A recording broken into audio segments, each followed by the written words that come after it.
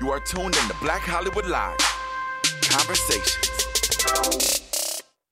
What up, y'all? Welcome to Black Hollywood Live's Conversations. I am joined in studio by the one and only Trey Songz. Hey, it's a special request, brother.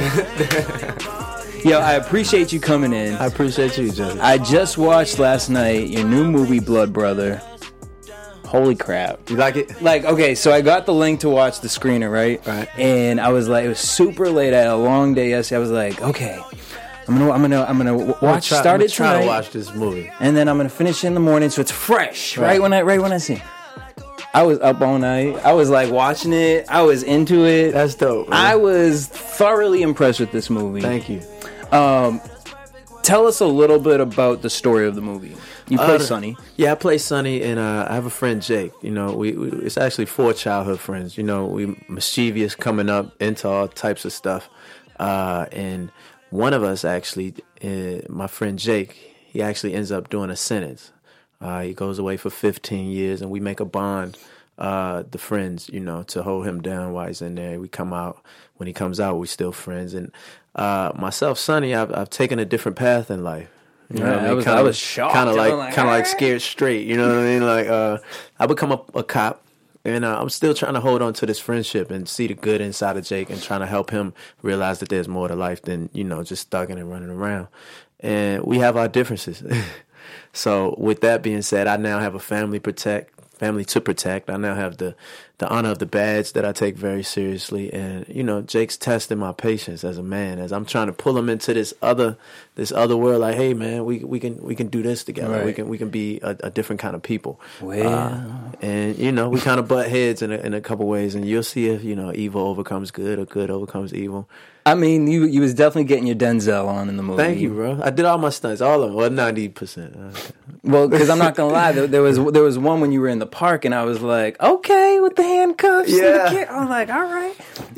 And the convenience store scene, y'all. When you see this, like, that holy was actually crap. the first day of the movie. Really? Yeah, like the scene, and I'm not gonna spoil too much because the scene's actually in the trailer.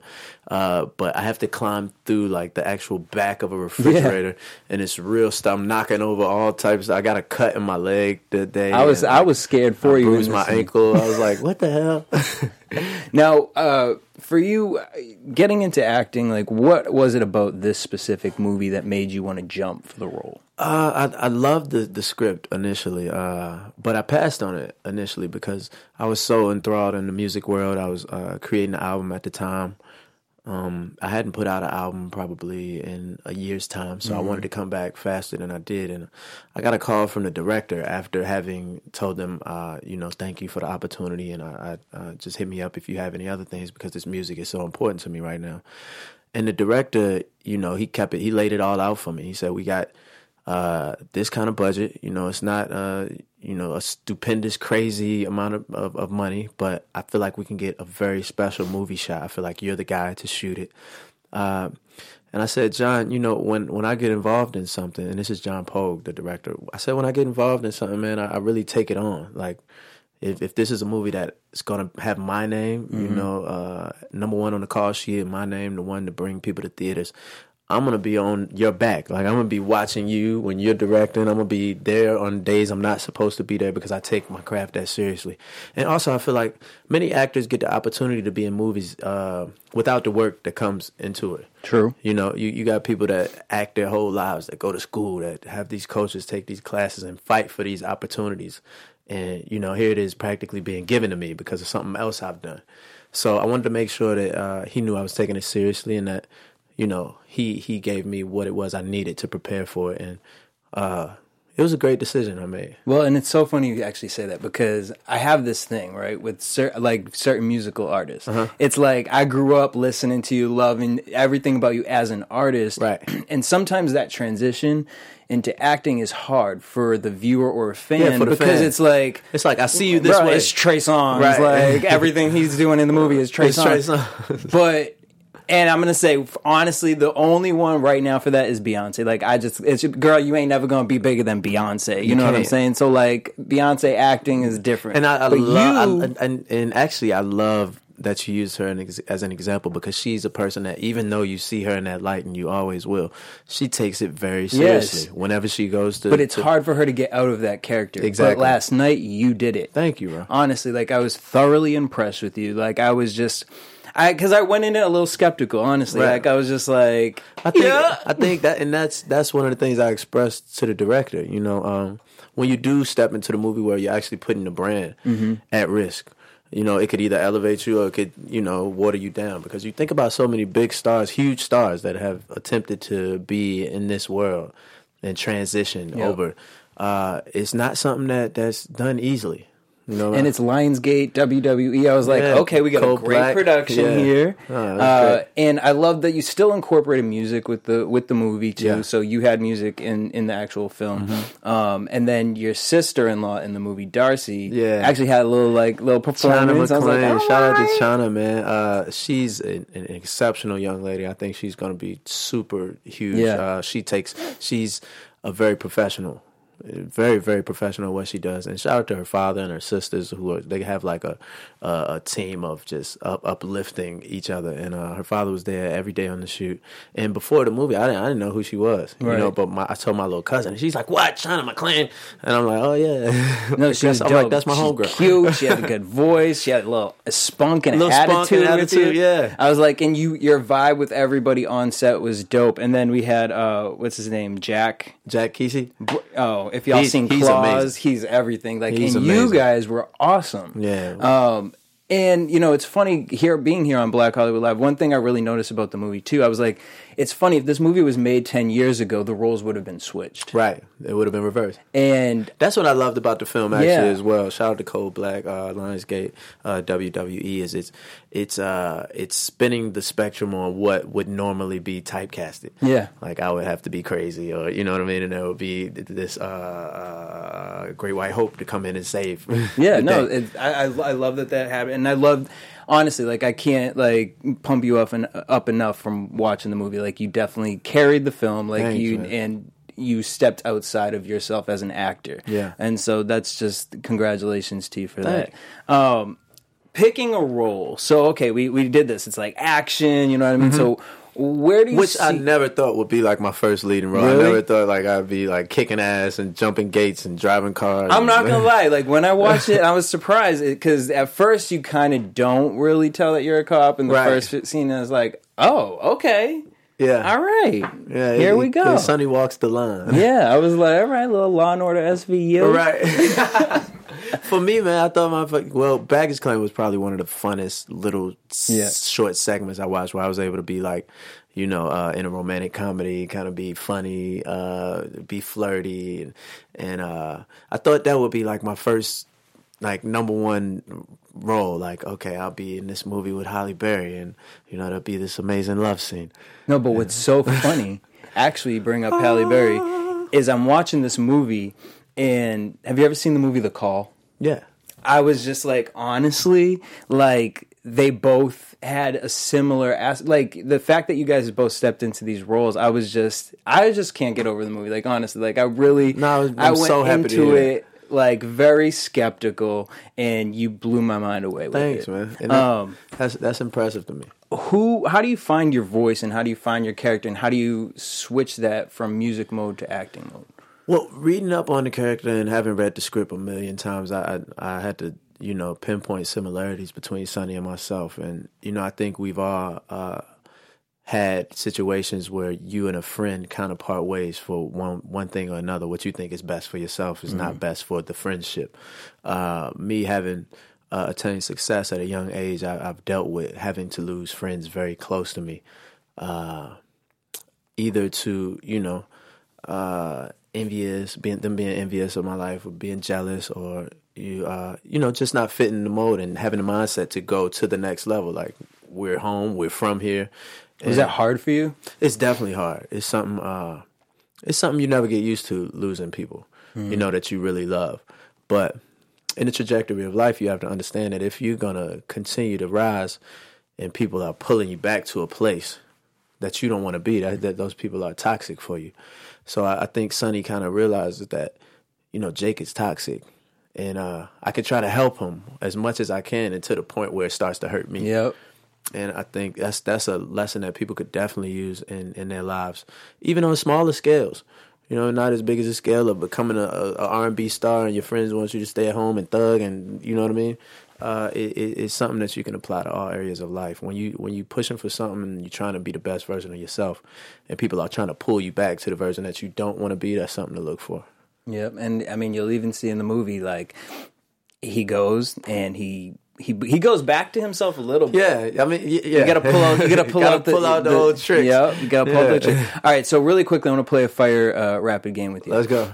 Would you ever get into directing? I've actually directed a lot of my own videos. Okay. So directing films film-wise? would be definitely something I'd love to. Your dream role? My dream role, Love Scene with Halle Berry, Mirror on the Ceiling.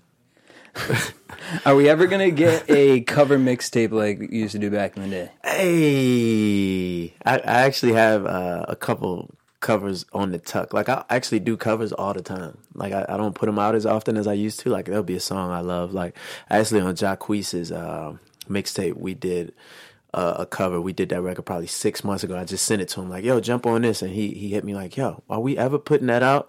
I'm like, man, I just like listening to it. He like, I'm putting it on my mixtape. So yeah, you probably will. Speaking of Jacquees, I told you that I had a couple list of people that I need you to work with in 2019. Him and Joyner Lucas, I need a track. Hey, that's easy work. I love Queese. Me and Queese actually got we got about 5 songs together. Joyner Lucas, I haven't met him yet. I love him though. He's dope as hell. I also saw you just followed Missy Elliott. Missy. I need a remix. Man. All right.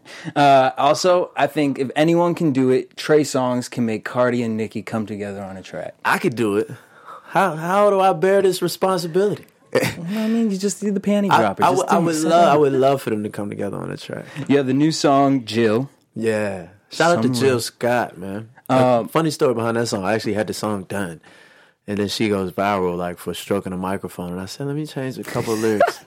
I love that you see, take a sample though. What's that? You see yes. She tweeted me, and that bro, was hello, like, you went viral. Man, Anita Baker tweeted me this year too. Actually, hilarious you said that too, because I wrote, I want a Same Old Love sample with you, Chris, and Ariana. Ooh, I might have to consult you. No, go ahead, bro. I need her, I need Elamai, and I need Kiana Lede. Who? I'm gonna put you on her. All right. When's the last time you cut somebody's hair? Because I know you went to I cut my security guard's hair in Australia last week. Favorite Starburst? Pink. Yeah, I mean, duh. Yeah. Yeah, I got Starburst, bowls of Starburst at my house. Do you separate them? I don't separate them, but when it's all said and done, it's all orange and yellow left. Amen. All right, last question. At any moment, did you ever feel like you got caught up with pop success, and what did you do? I feel like pop success is something I've always kind of strayed kind of away from. You know, early on in my career, a lot of artists was doing like a lot of 4-count stuff. Then you had all different types of music. I can't even think of the types of what they're dubstep. It was a lot of fads that came, and a lot of guys slid into those lanes. I always kind of stayed ground R&B. You touch the bass. Pop world, yeah, I would touch. I'd go make a record here. I make it because I feel like music. Us as artists, we should be creatively allowed to do whatever. But I know R&B is what I love to make. It's what I make the best. True. And I think pop success is fleeting. You know what I mean? It's almost like you got this girl, this faithful girl that you like, and it's this one girl that you would love to just try. You just want to just be with her, and she's like, okay, I like you for now. Yeah. And then she's done with you. You're like, what the hell did I just do? You're like, damn, and now you got your main girl's like, damn, what's up with you? You know, I think some artists have been through that, where they chase that world.